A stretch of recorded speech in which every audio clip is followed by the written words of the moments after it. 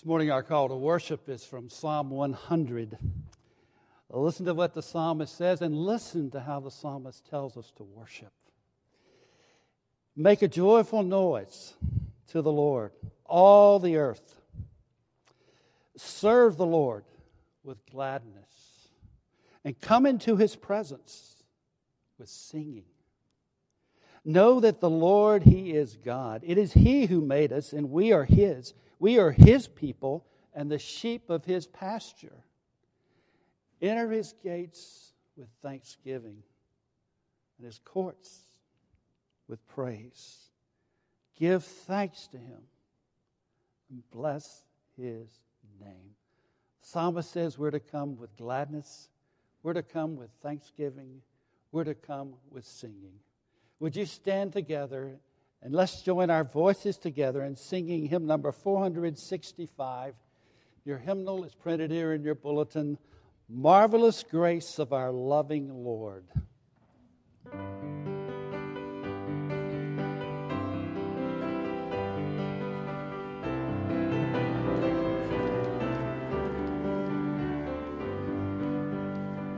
Marvelous grace of our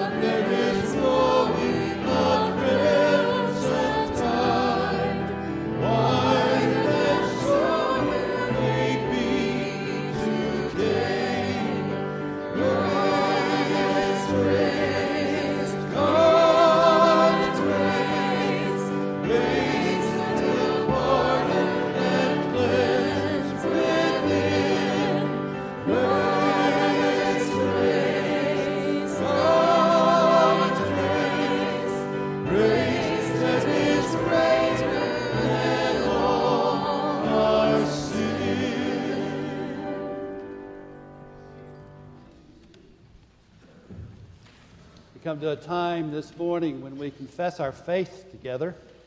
You may be wondering why we recite the Apostles' Creed or some creed, the Belgic Creed or the Nicene Creed, sometimes week after week after week.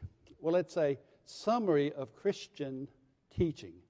We don't know exactly when it was written, but we know it was a summary of what the apostles taught, and it's biblical. And it reminds us each and every week what we really believe the Bible teaches, what the Christian faith is about. So this morning, as we join our voices together, would you join with me as we read together this confession of faith, the Apostles' Creed? I believe in God the Father Almighty, maker of heaven and earth, and in Jesus Christ, His only Son, our Lord, who was conceived by the Holy Spirit, born of the Virgin Mary, suffered under Pontius Pilate, was crucified, dead, and buried. The third day he rose again from the dead. He ascended into heaven and sitteth on the right hand of God the Father Almighty. From thence he shall come to judge the quick and the dead. I believe in the Holy Spirit, the holy Catholic Church, the communion of saints, the forgiveness of sins, the resurrection of the body, and the life everlasting. Let's stand together and let's sing this wonderful hymn written by the Gettys, "In Christ Alone Is My Hope."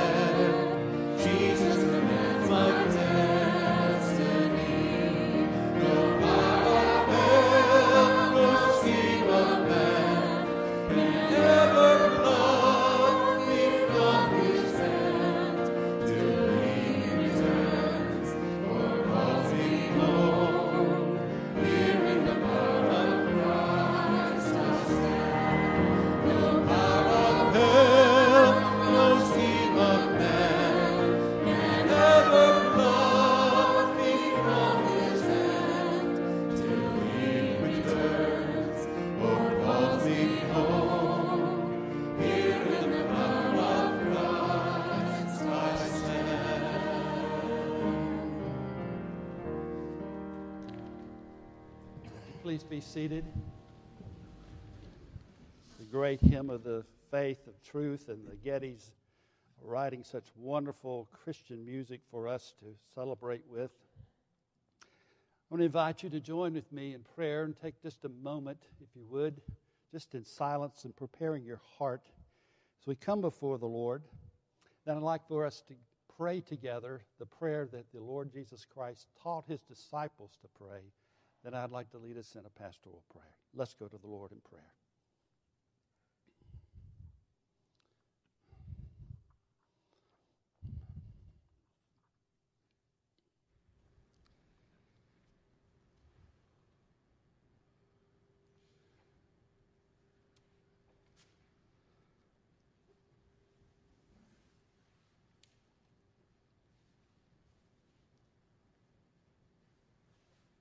Would you join me as we pray together?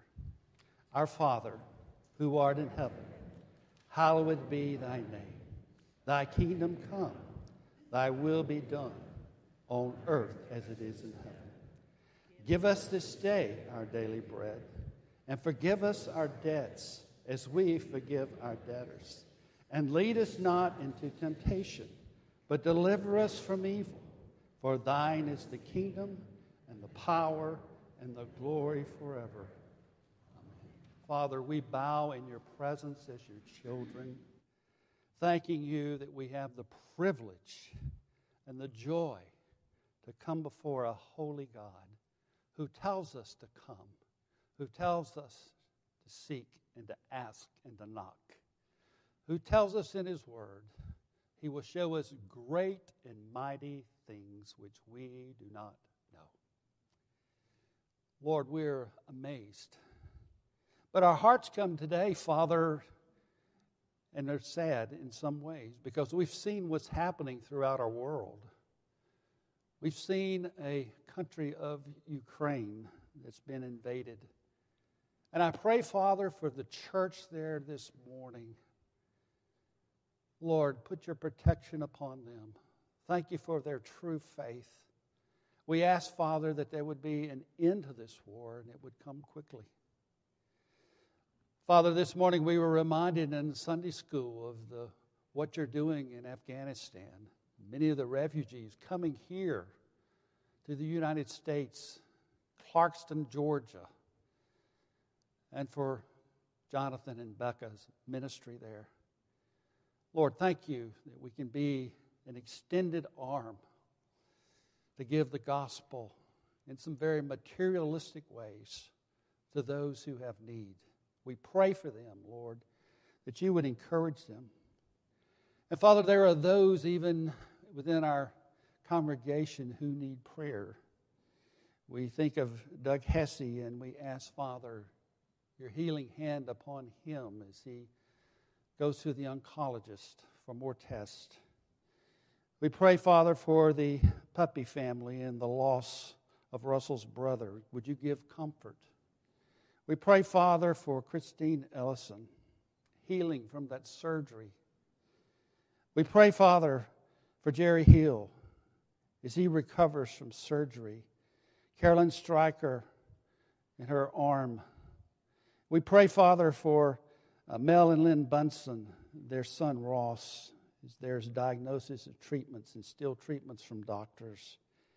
For Harold Soul, longtime member of this congregation who's now in hospice. Lord, we pray for him and his wife, Marilyn. We pray, Father, for the Burmisters, their grandson, Benjamin. We pray, Father, for Susan Atkins. We pray, Father, for Margie Shepherd. And Lord, thank you for she and Jerry and their ministry here for many, many years. Would you relieve her of the pain? And Scott Patterson, as he recovers from surgery. Abby Craig. Lord, that's just a few. You know. You know them all. But we thank you that you are a good God to us. And Lord, we come today to thank you and bless you and to worship you in spirit and truth, that you get the glory and you get the praise. Thank you as we bring our offerings to you for your kingdom's sake. In the name of Jesus we pray, Father. Amen.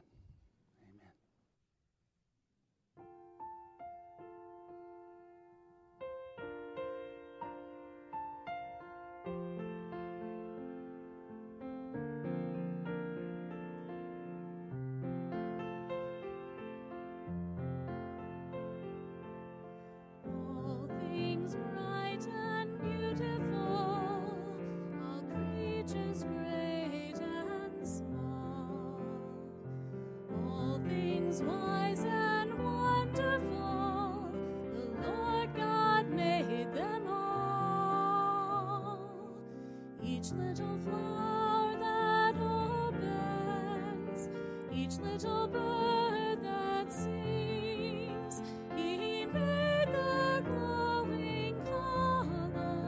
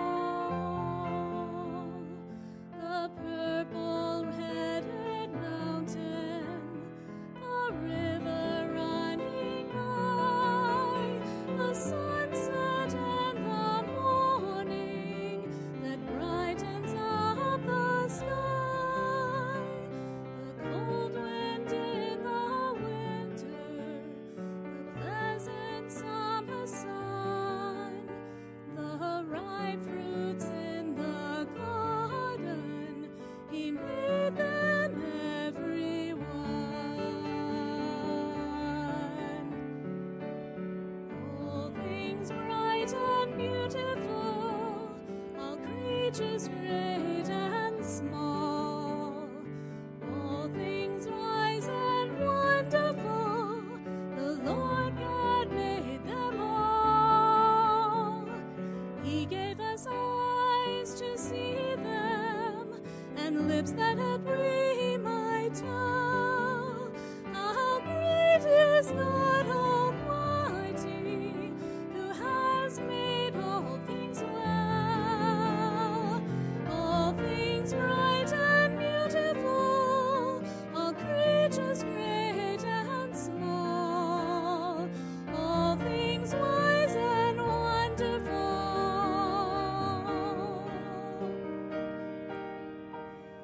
The Lord God made them all.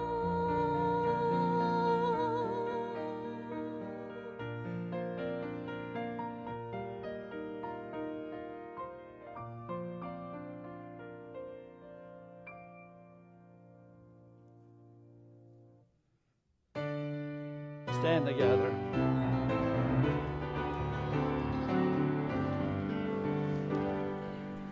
Praise God from whom all blessings flow. Praise Him, all creatures here below. Praise Him above the heavenly host. Praise Father, Son, and Holy Ghost. Amen.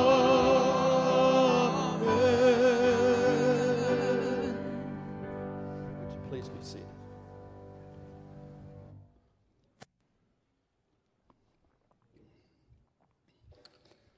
I must say it is a great joy to be back with you again today. When Pastor Birch called me a couple of weeks ago and said, would you be available to come? I said, absolutely. It's like coming home to homecoming, you know. And so we've had many, many years here, and it's great to see some very familiar faces. It's great to see and meet some new faces as well, and to see how God is blessing. I want to invite your attention to a text of Scripture this morning from the Gospel of Luke. We're going to talk about Jesus this morning. In the 10th chapter, the 25th verse, and verse 37. I'll be reading from the English Standard Version. It may read a little different than your Bible translation. That's okay. We believe the Bible is the inspired, inerrant, infallible Word of God. And listen to what God says from Luke chapter 10 and verse 25. And behold, a lawyer stood up to put him to the test, saying, Teacher, what shall I do to inherit eternal life? And he said to him, What is written in the law? How do you read it? And he answered, You shall love the Lord God with all your heart, with all your soul, with all your strength, with all your mind, and your neighbor as yourself. And he said to him, You have answered correctly. Do this, and you will live. But he, desiring to justify himself, said to Jesus, And who is my neighbor? And Jesus replied, A man was going down from Jerusalem to Jericho, and he fell among robbers who stripped him and beat him and departed, leaving him half dead. Now by chance a priest was going down that road, and when he saw him, he passed on the other side. And so likewise a Levite, when he came to the place, he saw him pass by on the other side. But a Samaritan, as he journeyed, came to where he was. And when he saw him, he had compassion. And he went to him and bound up his wounds, and pouring on oil and wine. And then he set him on his own animal and brought him to an inn and took care of him. And the next day he took out 2 denarii and gave them to the innkeeper, saying, Take care of him, And whatever more you spend, I will repay you when I come back. Which of these three do you think proved to be a neighbor to the man who fell among the robbers? And he said, the one who showed him mercy. And Jesus said to him, you go and do likewise. Would you pray with me? Father, we ask that the Holy Spirit would open our eyes and our hearts to your word. Lord, your word is powerful. It is sharper than a two-edged sword. It can cut and pierce deeply to the very marrow of our bone. And we ask, Father, that you would give us spiritual ears to understand what you want to say. And that, Father, we would have hearts that are warmed by the gospel. That we would leave this place loving you more, loving our neighbor more committed to the gospel of Jesus Christ. Lord, we don't do that for anything of ourselves. We do that only for your glory and your praise. We thank you in Jesus' name. Amen. I'd like for you to imagine for just a moment that Jesus came back into the flesh. He came to your door this afternoon, and he knocked on the door and came in, and you let him in, and you could ask him one question. What would you ask him? Maybe you'd say, why am I here? Well, what about this war that's happening over in Ukraine, Jesus? You know about that? What about the path of life? What should I retire? Should I keep working? Should I start another business? What about my financial situation? Those are all temporary questions. The question that the lawyer asked Jesus was an eternal question. Notice in verse 25. He asked him this question. What do I do to inherit eternal life? Now, before we go any farther in the text, let me give you a little bit of a background. In Luke chapter 5, Jesus has called 12 to be his disciples. Now, the word disciple means one who's been taught, learned. He's training them. Then we get to chapter 10, and he selects 72 others who are missionaries to go out with the gospel, and they go out. And they have outstanding results. It's incredible what God is doing. They have a meeting to come back and to report to Jesus in verse 17. They said, wow, the demons are subject to us in your name. And he said to them, I saw Satan fall like lightning from heaven. I've given you authority to tread on serpents and scorpions and all sorts of things. Jesus said, don't rejoice that there's power given to you. Rejoice that your name is written in heaven. Now notice what he says in verse 21. In that hour he rejoiced in the Holy Spirit. Luke is the only gospel writer that tells us that Jesus rejoiced in the Holy Spirit. And here we have Jesus rejoicing in the Holy Spirit, and he's going to pray to the Father in the very same verse, so we have the Trinity in one verse. And he says, I thank you, Father, Lord of heaven and earth, that you have hidden these things from, notice, wise and understanding. People who theologically think they've got it all together like the Pharisees would have felt. People who are schooled in Old Testament theology like the Pharisees and this lawyer we're going to meet in a minute. But you've hidden them to them. You've hidden it. They don't get it spiritually. But you've revealed it to little children. The people that are most likely not to get it. Now I'm going to lay something theologically really hard on you, okay? So buckle your seatbelt. If you have questions, you can ask Pastor Burks next week. You don't understand anything about the gospel until the Holy Spirit begins to work in your heart and bring you from a position of being spiritually dead to spiritually alive. What? That's hard. That's biblical. At about that time, notice what happens. A lawyer stands up to test Jesus. Now, when we think of lawyers, we think of people in civil law. We think of real estate law. We think of people that defend criminals.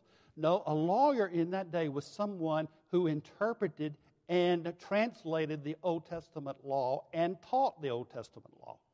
This man is an Old Testament professor in a seminary. He knows the law. And notice what his motive is. He came to test Jesus in verse 25. It's an interesting word that Luke uses here for the word test because it's the idea of testing a metal to see its purity. It's the idea of finding out, is the minerals in that really truth? And notice, he comes and he says, I've got a motive, Jesus. Here's my motive. I'm going to question you on your theology. Can you imagine testing Jesus in the theology? How arrogant could he be? And notice he says, Teacher, what shall I do? Not what shall I believe. What shall I do? I want to work. I want to do something to inherit eternal life. You know what Jesus does? He turns the tables on him. He says, what does your law say you should do? Oh, he knew the answer to that, and he's quoting from Deuteronomy chapter 5, Leviticus chapter 19, because he knew these two verses from the Old Testament. Love the Lord God with all your heart, with all your soul, with all your might, with all your strength, and Leviticus, love your neighbor as yourself. Those are two verses that the Jews would always put in the phylacteries that they held around their wrists and on the foreheads, so they would pull those out and they would read those verses over and over. Nothing new to him. And he quotes them back to Jesus, and Jesus said, go do it, and you'll live. It's easy to recite it. It's a whole other thing to do it.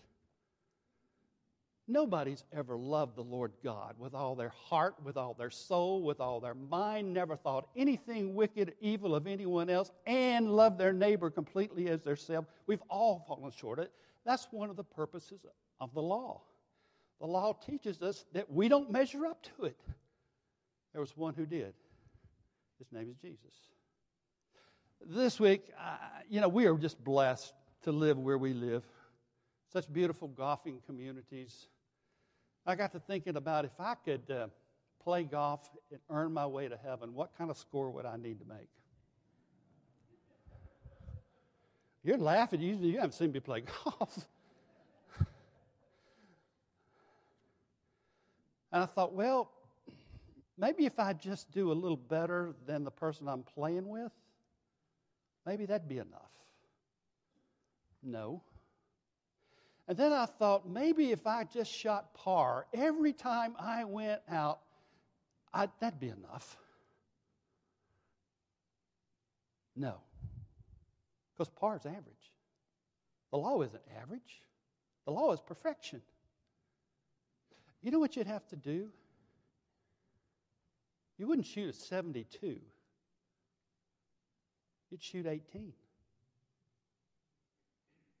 You say, well, that's impossible.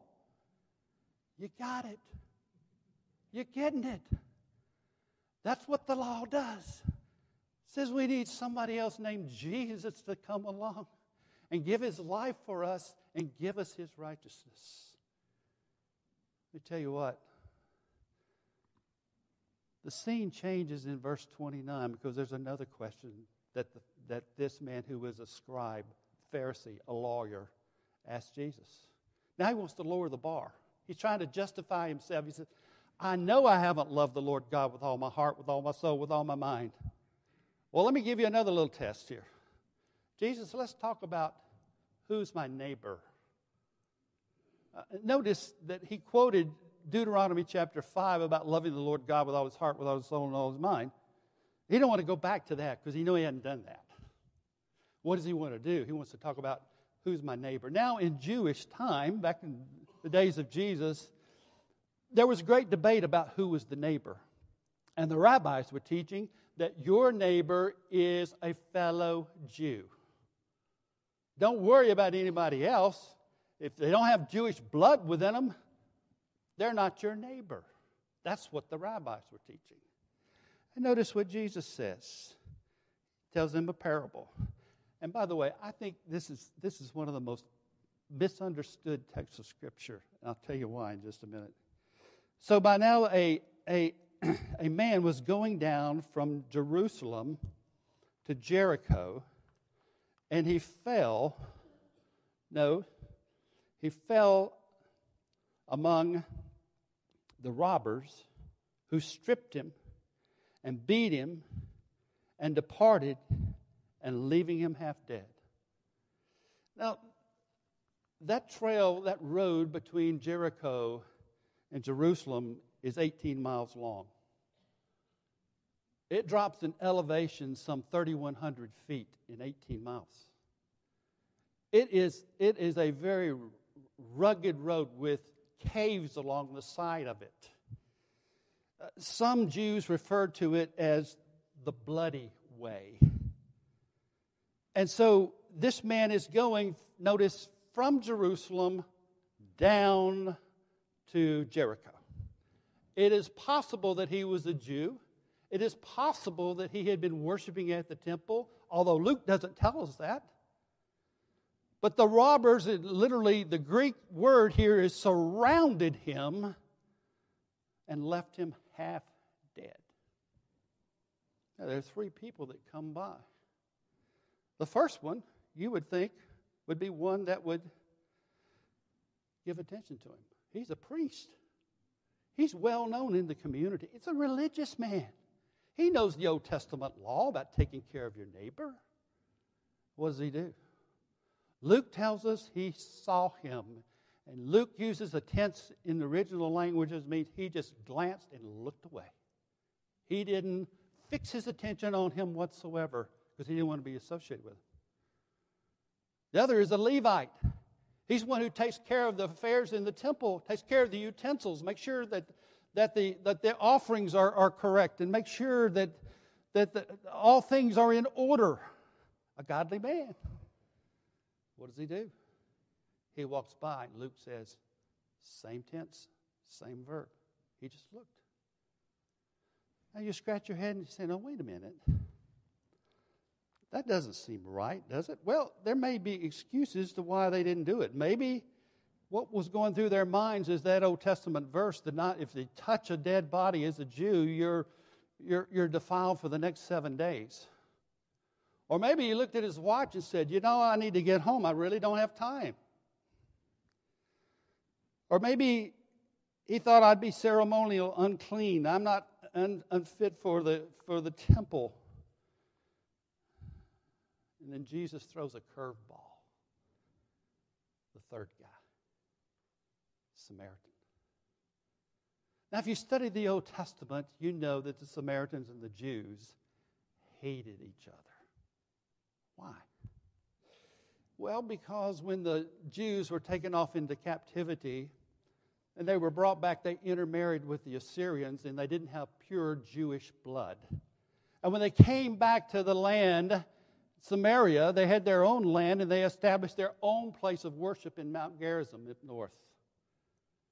The Jews had their place in Jerusalem, Mount Zion. And so the two exchanged warfare because on one occasion the Jews from Jerusalem went up and destroyed and burned the temple at Mount Gerizim. And the Samaritans came down and defiled the temple in Jerusalem at Mount Moriah. So you can see the hatred between them. And Jesus shocks this lawyer and says, it was a Samaritan who helped this man. That would have been shocking to a Jew. You wouldn't do that. That would not be your neighbor. And notice the cost that the Samaritan paid. He stopped, bandaged this man's wounds, poured oil and wine on his sores, put him on his donkey, took him to an inn, paid the fee for him to stay there, paid 2 denarii, which would be 2 days' worth of work. And then he said, I'm coming back, and if you need any additional money, I'll be glad to pay it. You know what he's saying here? Is that showing mercy is often costly. Oh, it is sacrificial, but it is well worth the sacrifice. Many years ago, I was a youth director at a large Presbyterian church in Baltimore, Maryland. We had a youth staff, and we planned a ski retreat for our senior highs. We're going to take them up into Pennsylvania to the Pocono Mountains. And so the kids were all excited. We rented a bus from a sister church, had 38 kids signed up with a waiting list for more that wanted to get on the bus, and just didn't have room for them. The day came for us to go. There was 4 inches of snow on the ground. It was still snowing. I thought, this is going to be perfect. This is great. Kids in the back of the bus singing 99 bottles of beer on the bottle, 99 bottles. And off we go. And we're having a good time. We get to Pennsylvania, across the state line. We get to Pennsylvania, and we want to get onto the turnpike. Now, for those of you who are Southerners, a turnpike is a very nice interstate that you have to pay to get on. So I opened my wallet, and I pulled out some money, and I gave it to the teller. And as soon as she took the money, the bus driver looked at me, and we're in the toll booth now. And he looked at me, and he said, the bus won't start. I said, start it. People behind us are lined up honking their horns, saying ugly things to us. The teller is shouting out through the window, move the bus. He said, I can't. It won't do anything. And I'm thinking, Lord Jesus, if you ever want to come back, now is the time. And I started praying. And I said, Lord, if you want me to go to seminary, I'll go right now. And I stood there and thought, now what do I do? And I said, turned to the kids, I said, okay, everybody off the bus. Everybody get off the bus. Now, these people weren't happy that were behind us. These people in the toll booth were not happy. The toller was not happy. The bus driver was not happy. I was not happy. And this man pulls in front of, around the toll booth. He backs his car up, and he opens his trunk, and he gets out a chain, hooks it to the bumper of his car, hooks it to our bus, and pulls it out, about 5 inches of snow now, and pulls it to the side. I had never seen this man in my life. No clue who he was. And he gets out of his car and he says, where are y'all heading? We said, we're going to the Poconos Mountain for a ski retreat for our kids. He said, oh, I know exactly where you're going to be and where you're going to be staying. He said, let me see if I can help you. So he goes into his car, he gets out the floor mats of his car, he puts them down underneath the bus, and he takes a coat hanger out of his trunk of the car, and he opens it up, and he bends it. He goes in there, and he bypasses the solenoid switch, which I don't even know what that is. And the car starts, the bus starts. I'm like, hallelujah, thank you, Lord. He says, now it's not going to keep running. You got to go to an auto parts store, and you got to get a part. And he said, you got to find somebody to come put it in. We loaded the kids back on the bus, and let me tell you, you think those kids didn't learn a lesson that day? Loaded those kids back on the bus, packed it in, off we go. 99 bottles of beer on the wall, 90 bottles of... I said to the bus driver, I said, hey, we need to go to the auto parts store. He said, no, I'll just park it on the hill and we'll jump start it if we have to. I said, I don't think that's a good idea. He said, oh, no, it'll be fine. So So that night we bypassed the auto parts store. We go up to the retreat center. We're there. We're having a good time, a wonderful time that night. I got up the next morning and I look out my window, and there's this man, stranger, again, car coming down the road. He's driven an hour to get to our camp. And I got out and I said, "What are you doing here?" He said, "I came to put the part on the bus for you."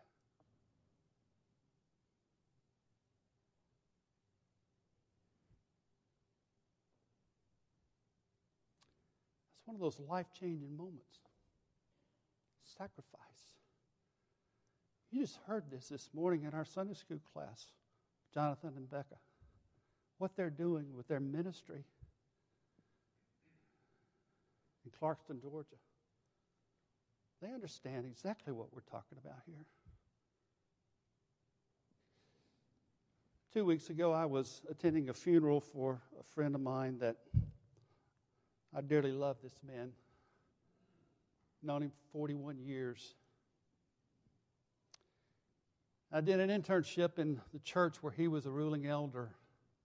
He taught me so many things. And his son, who's now a ruling elder in another Presbyterian church, stood up and gave the eulogy for my friend's funeral. And he said something that really, really struck me. He said, "My father always taught us a friend in need is a friend in need until I meet the need." A friend in need is still a friend in need until I meet the need. We at Lake Oconee are so blessed. When Jonathan says and Becca says, we need sewing machines, there are people here who could do that, not blink an eye. There are people doing acts of mercy this morning for us. Some of them are sitting in the nursery, so you can be here. Some of them in a few weeks will probably be building sheds out in the parking lot as shelter for people. The sheds of hope. And you say, "Well, I don't even know which end of the hammer to swing." Maybe you could cook them a meal so they could continue working. The deeds of mercy are all around us. Here Jesus is teaching the Samaritan. And notice what he says here. Jesus asked him the question, which of the three do you think was the good neighbor? Did you notice what the lawyer called the Samaritan? He didn't call him a Samaritan, the one who had mercy. It wouldn't even come from his lips being a Samaritan. What great opportunities we have, the Church of Jesus Christ, right here in this community, as well as Clarkston, Georgia, as well as around the world. I'm just so thrilled to hear what God is doing. Acts of mercy, and they're going to come more and more and more. Let me ask you something. Will you be part of it? Will you be part of it? Will you say, "Lord, I can make a difference even though it's just a small thing"? Now, let me close and tell you something. I believe this is one of the most misunderstood passages of Scripture in all the Bible. Because if you're reading this and you're interpreting this and saying what Jesus is saying is all you have to do is be good to your neighbor, then you get a ticket to heaven.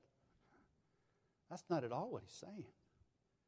Remember, the original question was, what do I have to do to inherit eternal life? That's the question. And he quoted him the law. And then he made it clear that he couldn't keep the law. Well, that's not the point of the parable. We have to recognize that what the Good Samaritan did for this half-dead traveler, Jesus Christ does for us. Dead in our trespasses and sins. Rescues us from this misery. Rescues us from death spiritually. to give us eternal life in doing what we couldn't do and help ourselves. You see, the relationship with Christ begins when you begin to understand how far you fall short to meet the requirements that God has set. See, our only hope for salvation is in the Savior. The Bible says that no one will be justified by the works of the law. Romans chapter 5, verses 6 through 8. 1 Peter 2, he says this, that He Himself bore our sins in His body on the cross that we might die to sin and live to righteousness. And by His wounds you are healed. Hallelujah. That's a great deal, isn't it? I give Him my sins. He gives me His righteousness. The person who understood that wrote the hymn that we're going to conclude with tonight, this afternoon, Amazing Grace. It's written by a man by the name of John Newton. It's written about 1772. Newton was some 47 years old. He grew up in a very difficult family. His mother died when he was 7 years old. His father remarried. He followed his father's steps to be a seaman. Off the African coast, they would travel for slaves to capture and to sell for profit in New England. He was a slave trader. Now, one night they were on the ship, and the ship had a hole in the bottom of it because of the storm that was so tremendous. And it scared John Newton to death. And he literally cried out to God. And he said, "Oh God, be merciful to us." God was merciful. And for the next 11 hours, John Newton steered that ship to shore through that storm. And when he stepped on shore, he was a different man. The gospel had changed his life. He started taking courses in Greek and Hebrew, became an Anglican minister, pastored churches for years, wrote many, many hymns. But the one that you're probably most familiar with went something like this. Amazing works, how sweet the sound. Saved a wretch like me? No. Amazing grace. Grace.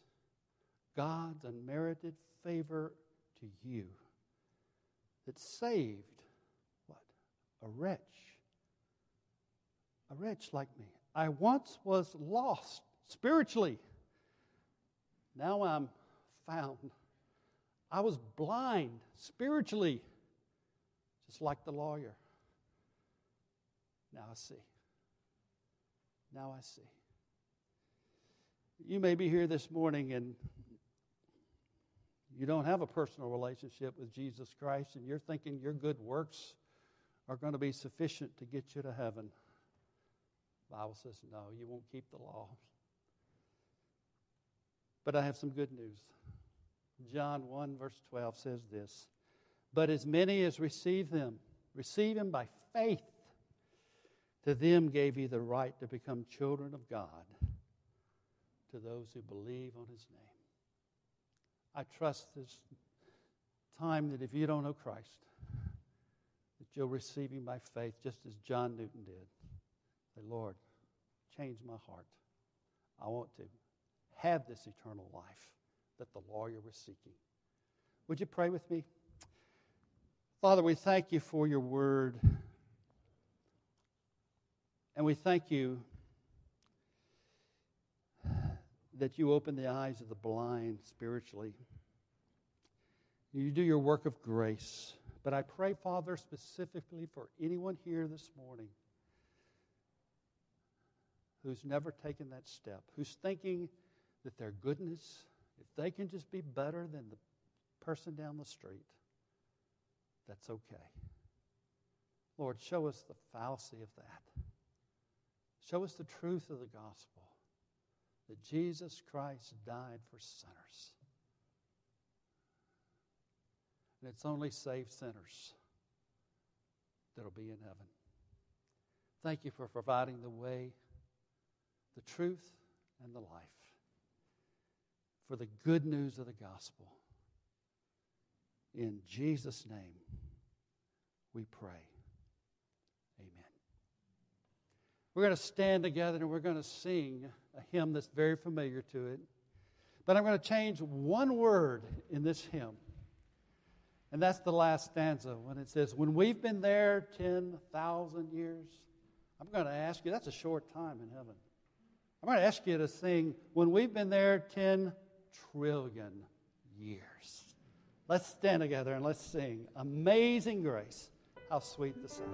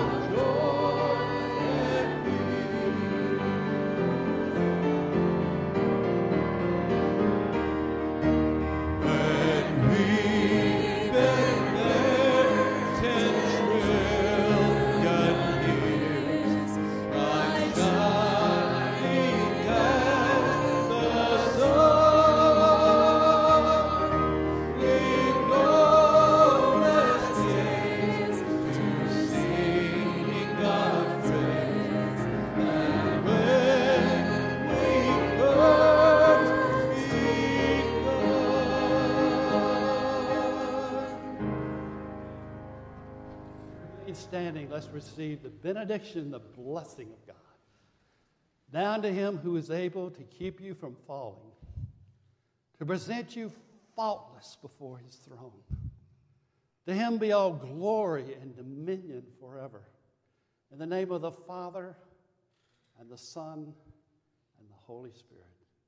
Amen. We're dismissed.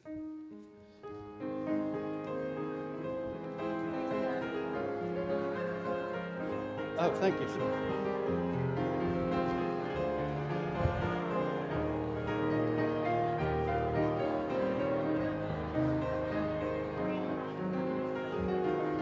Hey, baby.